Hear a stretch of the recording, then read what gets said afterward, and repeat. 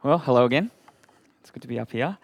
Couple of things. Soul Church, I know a lot more about you than perhaps you do about me. When I came to Tassie, I met some people from Prezi churches around, and I'd heard about you. We at City North have been praying for you. Thank you for your prayer for me, for us today. I'm married to Louise. We've been married for 20 years. We have 3 kids. Our eldest is 15, our middle is 12, and our youngest, who feels very Tasmanian, she's 8. She loves it here. We moved here, as I said, to plant a church in Glenorchy, and City North Church turns 2 next month, so praise God for that. We're just really stoked.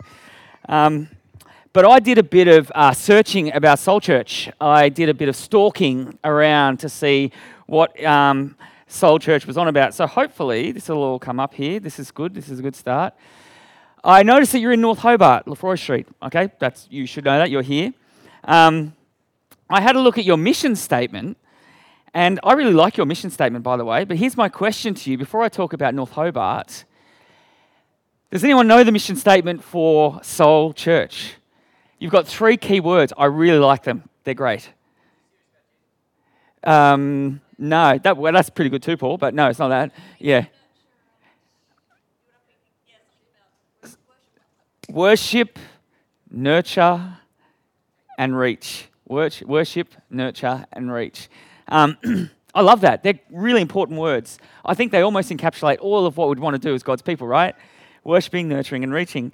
But this afternoon, I just want to speak on one of those words. I want to speak on the word reach. It's in your mission statement, so I'm allowed to. And by the way, just to clear up any confusion, Peter rang me. We don't know each other very well, but he asked if I could preach because he was away. I said, sure. And I said, is there anything particular you would like me to preach on? He said, no, not really, just go for it. So this is not loaded. He hasn't loaded this in. This is something I chose to preach here. May God speak to you as accordingly as is needed. But it is one of my favourite passages, Romans 10, which we'll get to. I want to focus on this word reach. There's a line in your website, there's a line under the word reach that says this: Soul Church, reaching into the community with Jesus' redeeming love. Reaching into the community with Jesus' redeeming love. That's powerful. That is potent. Soul Church, stepping into North Hobart with Jesus' love. I had a look at North Hobart. This is data you can find, census. You won't be able to read that, I reckon. But there's a couple of things I noticed about North Hobart. That shaded area is approximately Hobart. That red circle is approximately 5 Lefroy Street. I might have got it wrong by a street, but it's okay. Look how many people live in North Hobart alone. 2,500. Now that was as of 2016. It's gone up in the 2021 stats, but they're not available as easily. 2,500 people live in this suburb, in that shaded area. Now there's about, the average age, there's about that many 30-year-olds. That's sort of the average age of this area. But importantly, that many people, 51%, are of no religion. 51. But interestingly, though no religion, many of them claim that they believe in God. So they might be no religion, but they are not no God. Does that make sense? 51% of people say that, which means 49% are saying, oh, I'm religious of some description. Which means 1,000 people in North Hobart alone are thinking, I've got some vague idea about God. I'm religious to some degree. That's quite a lot of people, isn't it, for North Hobart, where you belong at Soul Church. There are many of them, I don't know how many, but many of them are the unreached. And your mission statement is that we will reach. And I'm just mentioning some that are unreached in this area. They are the unreached. And you, Soul Church, have made a commitment in your mission to reach the unreached with Jesus' redeeming love. So I want to focus on that. And I think Romans 10 is going to help you and I as we think about how we reach the unreached. There's 3 things that are going to come out of Romans 10. But before I get there, what I would love you to do is, if possible, if you don't already, if you could grab a Bible. I don't know if you have like Pew Bibles or just on your phone, Romans 10. That would help me immensely because I don't have the passages coming up on screen. And I just think it'll benefit you if you see what I'm saying rather than just assume that what I'm saying is right. Romans chapter 10, 3 things are going to come out of it. We're going to see in Romans 10, in order to reach North Hobart, you're going to need the first thing, a heart for the lost. The second thing, confidence in God's grace. And the third thing, speaking the words of the gospel. 3 things are going to come out of Romans 10 to help you in your mission of reaching the lost. And I think it's an exciting mission, to be honest. I want to start with that first one. In order to reach North Hobart, you want to have a heart for the lost. I want you to turn with me, if you wouldn't mind, to Romans chapter 10. I'm just going to have a look at verse 1. Now, if you've got the NIV, which is what Paul read from, that's fine. I've got the ESV here, but it's going to say roughly the same thing. But here's what verse 1 says. Paul says, "My heart's desire and prayer to God is that they may be saved." He says, "My heart's desire and my prayer is that they may be saved." Now, who they are in Romans, Paul is currently talking about his fellow Israelites who at this point in time have rejected his Saviour, Jesus Christ. And he says, "My heart's desire is that they may be saved." They're not right now, but that they might be. But he says it even more forcefully in Romans chapter 9, verse 1. But before I get there, that word desire that they may be saved, it's a really interesting word. It's a word that's entrenched in the heart. You won't find that particular word that's used there. You won't find it in any secular literature in the first century. Here's where you will find it. In the Greek of the Psalms. You know the Psalms that are really the emotional part of the Bible? It uses that Greek word desire when it's written in the Greek over and over and over again. It's a longing of the soul. And Paul says that longing of the soul is that his fellow Israelites would be saved. That's his desire. And have a look at this verse on the screen. He says it even more forcefully, the chapter before. He says, "I speak the truth in Christ. I'm not lying. I have great sorrow and unceasing anguish in my heart, for I could wish that I myself were cursed and cut off from Christ for the sake of my people, those of my own race, the people of Israel." Can you imagine saying that about the people of North Hobart out this door here? My heart's desire is that I would even give up my own faith and be cursed for them. That is strong desire. And Paul has that for his people, the Israelites. A passion that they would be saved. And here's why. Paul didn't make up his desire. His desire comes directly from his heavenly Father, because God has always desired that the unreached would be saved. Have a look at this from Isaiah. "Turn to me," he says, "and be saved, all the ends of the earth, for I am God and there is no other." And I thought about the ends of the earth. I thought, where is the furthest point from like Jerusalem? What is Paul's end of the earth? Do you know where it is? It's nearly Glenorchy. So North Hobart's not far. It's actually in New Zealand. The furthest point, equidistant point from Jerusalem is kind of like our area. And what's God saying in Isaiah? "Turn to me, you people in North Hobart. Turn to me and be saved." Turn to me. Or have a look at this in Zechariah. He says, "Behold, I am going to save my people from the land, the east, and from the land of the west." I didn't do my geography on the east and the west, but you get the point, right? God says, "I will do the saving."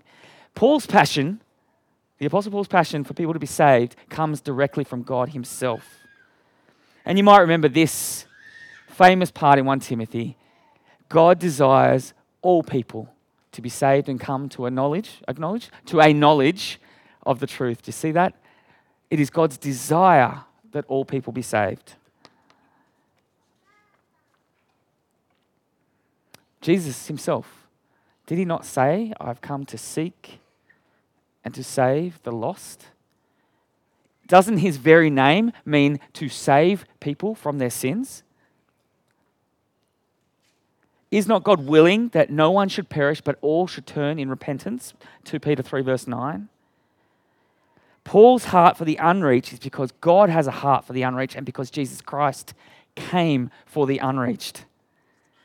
So friends, Soul Church, here's my question. It's a question I've pondered since preparing the sermon this week. What about our heart? And what is our desire? Where do our desires, those longings of the heart, reside right now? Because if you're like me, there's a chance that your own desires, your own affections are set not on seeking the lost, not seeing them reached, but rather your desires are zeroed in on yourself. It's possible you might have become self-absorbed, self-focused, self-interested to reach your potential. And I'm not saying you're unusual in doing that. I think that's the natural default state of humanity. I think that's where we go back when we're not thinking about it, just the thinking of myself. Not God, though. God's heart has always been for the lost, for those outside of himself. So the reminder for us gently today in Romans 10 is to have a zeal to see the lost saved. So how do we do that? If you're here saying, no, I get you, I see where you're going with this, how do you develop a zeal for the lost? Well, that's a sermon in and of itself, but here's just one thing. Look closely at your prayer life. Who are you praying for? If you're praying at all. Who is your prayer for? When we come to gather together at church, who are we praying for? Well, if you notice that the unreached do not figure greatly in your prayers, why not start there? Why not start begging the God who saves, the God whose delight is salvation, pray that he would save the lost in North Hobart. And let's see what happens. Because I reckon our zeal will grow where our prayers are orientated. That's what I think. I think reach, that third word in your vision, begins with a zealous heart for the lost. But I don't think it finishes there. And I don't think Paul thinks it finishes there either. And the second thing that comes out of Romans 10 is a confidence in order to reach North Hobart. Yes, you're going to need a zealous heart, but the confidence in God's grace. Because you may well grow a heart for the lost. You may well grow a heart for people who don't know Jesus, who desperately need Jesus, who don't understand how great it is to be in the kingdom of God. And you grow a heart for them, and then you think, hang on a minute, that's going to come to nothing because they can't be saved. If you don't believe that they can be saved, your zeal will come to nothing, right? And that's where Romans 10 takes us next. The second thing we learn is God's grace, we can be confident in it. I wonder if you wouldn't mind having a look with me at verse 9, Romans chapter 10, verse 9. Have a look at the confidence the apostle says here. He says, if you believe or confess with your mouth that Jesus is Lord and believe in your heart that God raised him from the dead, you possibly might be saved. It doesn't say possibly at all. He says, as confidently as a man can, you will be saved. If you believe in your heart, if you confess with your mouth, you will be saved. In verse 11, he says, anyone who believes will not be put to shame. Verse 12, God bestows his riches on all who call on him. And of course, verse 13, have a look with me, verse 13. Repeating an often said phrase in the Old Testament, anyone who calls on the name of the Lord will be. Do you hear the confidence? Paul is absolutely confident in those who call on the name of the Lord will be saved. So if you've had those thoughts in your head, it never works. I tried telling someone about Jesus. They rejected me, so it doesn't work. I said it 3 times. I prayed for that guy like all year last year. Nothing happened. If you've had those thoughts, yeah, I get that. I get that. And it can erode your own confidence in what God is doing, right? But Romans 10 is saying, oh no, don't lose confidence. Because we can have great confidence that anyone who calls on his name will be saved. In fact, Jesus says this amazing thing in John chapter 6.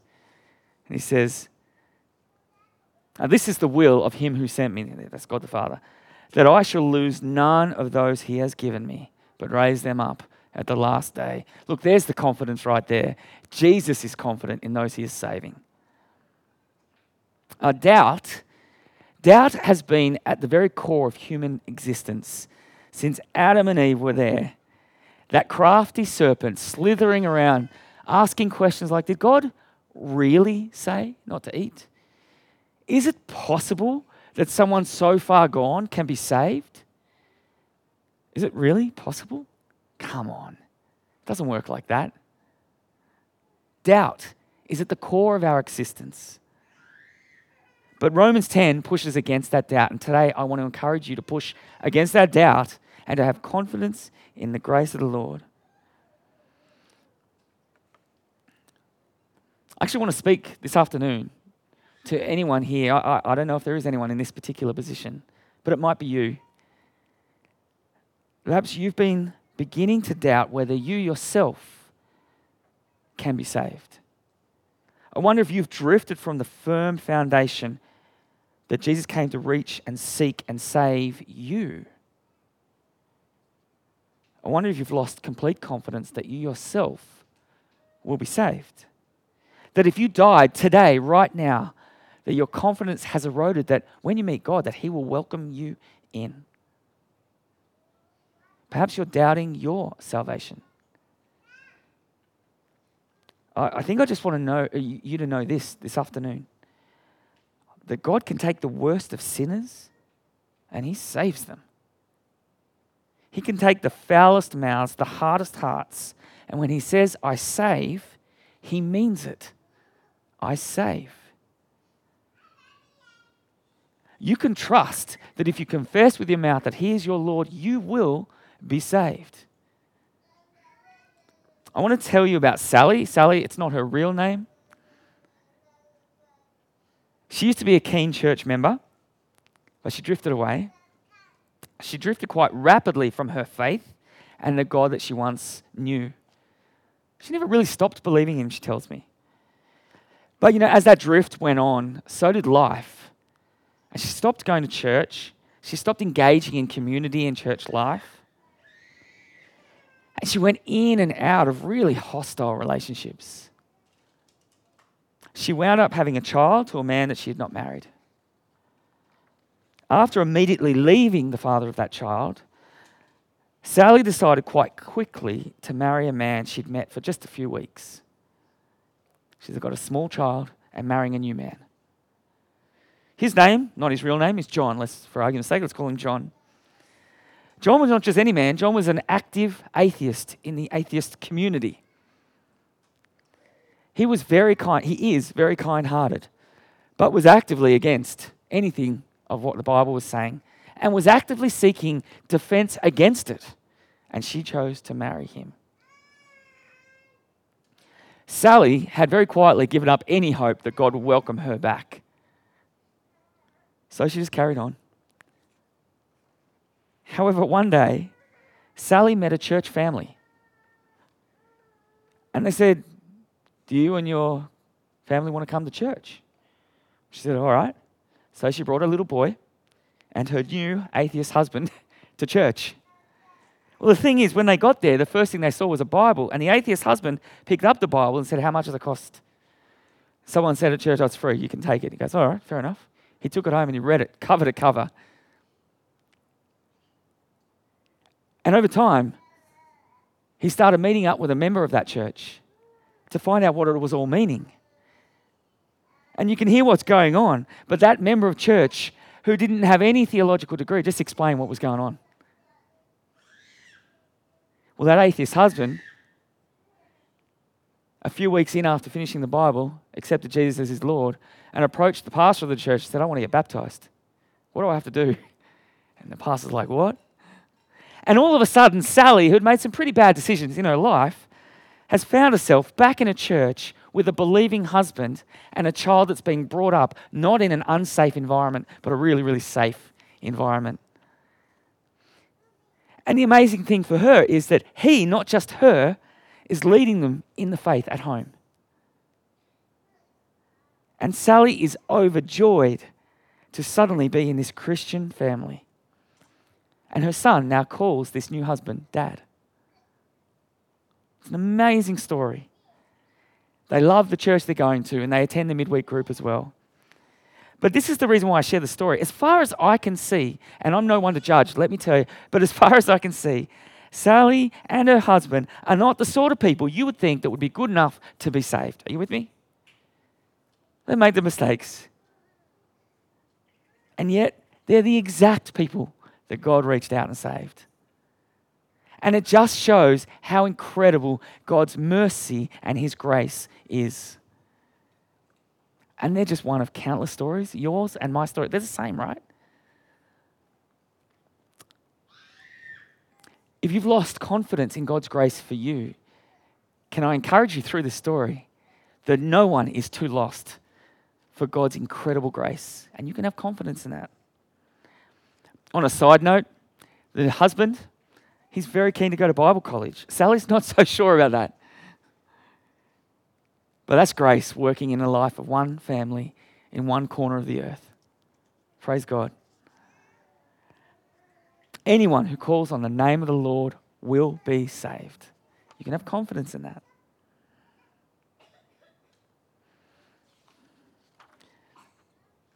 That's not the only thing. It leaves us with the simple question. If we can have confidence in that, and we've got a heart for the lost in North Hobart, why, as a Christian community, would we not share it with people around us? What's holding us back? If it is holding you back, I'm not saying it is, but if it is, what is it that's holding you back? And this is the third point that Romans 10 brings us, that we need to speak out this gospel message to people who don't know it, because everyone desperately needs it. I'm wondering if you would open your Bibles again, Romans 10, have a look at verse 14 with me. There's incredible logic in verse 14. I really love this verse. It helps me. It grounds me. Verse 14 in chapter 10 of Romans. It says this. Speaking of the lost, he says this, how then will they call on him if they don't believe? And how are they meant to believe in him if they've never heard of him? And how are they meant to hear without someone preaching? How beautiful are the feet of those who preach the good news. Do you see the logic in that? You've got to call on the name of the Lord to save. You've got to believe in your heart. But in order to call on that name, you need to hear it. But in order to hear it, it needs to be preached to you. And how beautiful are the feet of those who bring good news. And I don't think he's talking about preachers from the pulpit alone here. I think he's talking about believers who bring the good news. In other words, the number one way God is going to save people is not through miraculous dreams and visions that people have in the middle of the night, although that may happen. But that's more like the 1 in 100. The most common way that God uses to save people is hearing the spoken word and believing it. And the New Testament proves it, right? Two of my favorite stories in Acts. There's this one, Philip the Ethiopian. You might remember him. God gives him an audible voice, and he says to Philip, go and stand next to the chariot. Now, can I just tell you, God is powerful enough to speak to the man in that chariot himself. But God says, no, Philip, you go and stand next to the chariot. Philip says, okay. There's a man reading Isaiah in the chariot. And says to Philip, I don't understand what it's saying. Can you explain it to me? And have a look what Acts 8:35 says. It says, Philip opened his mouth and beginning with the scripture, he told him the good news about Jesus. Do you see how God saved that Ethiopian? By Philip explaining the gospel. And then there's Cornelius, the centurion. Do you remember that story? Cornelius is told in a vision, go see Peter. Peter's told in a vision, go see Cornelius. They don't know each other. They meet. What are we doing? I don't know. And this is what Acts tells us. Peter opened his mouth and explained the gospel. Do you see what I'm saying there?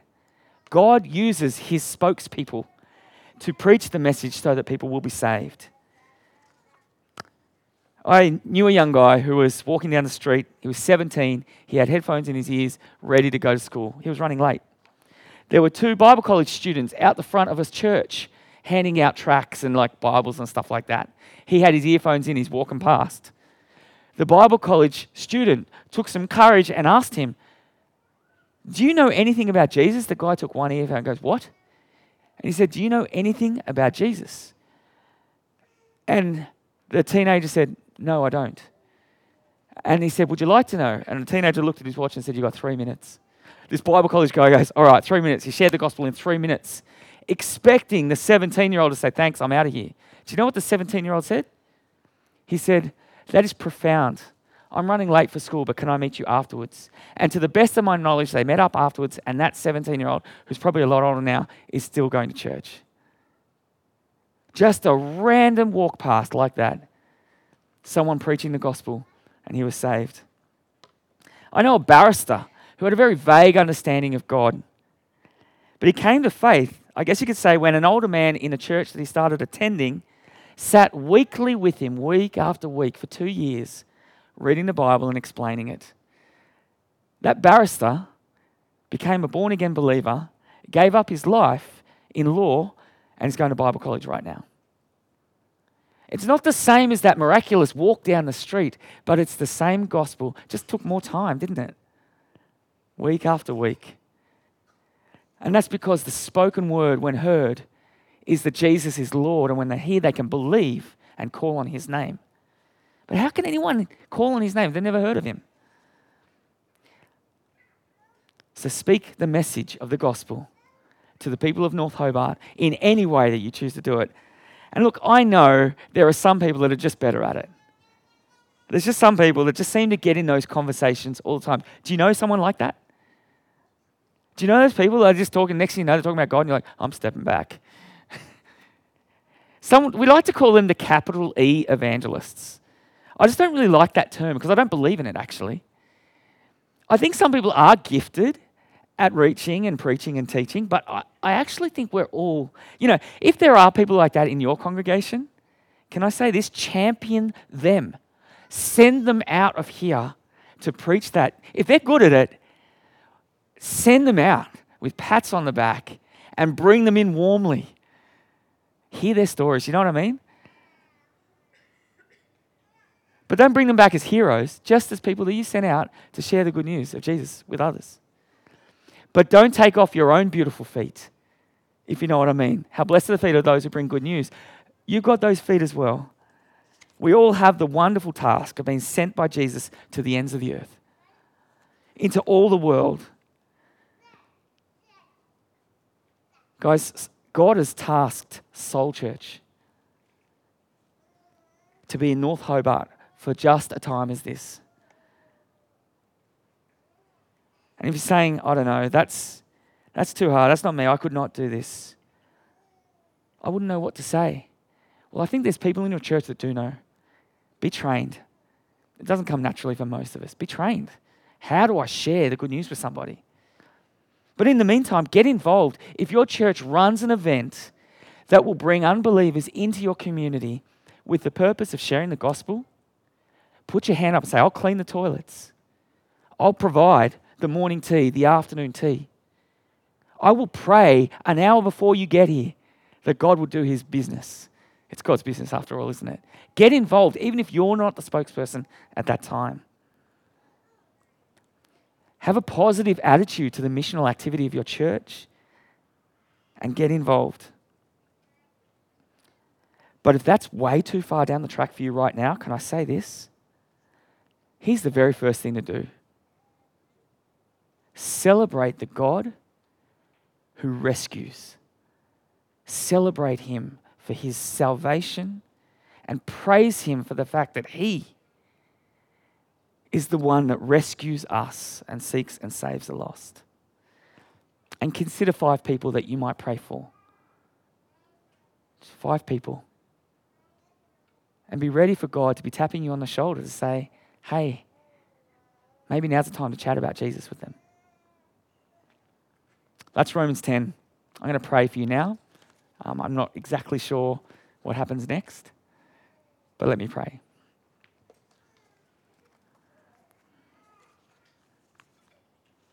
Father God, I praise you for this church family. I praise you for their really important position here in North Hobart. For the thousands of people that do not know their right hand from their left, just out this door, I pray by your Spirit you work powerfully.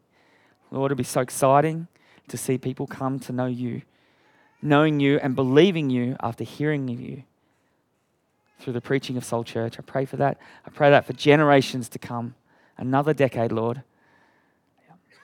I pray people will be active in being part of the mission to reach the lost.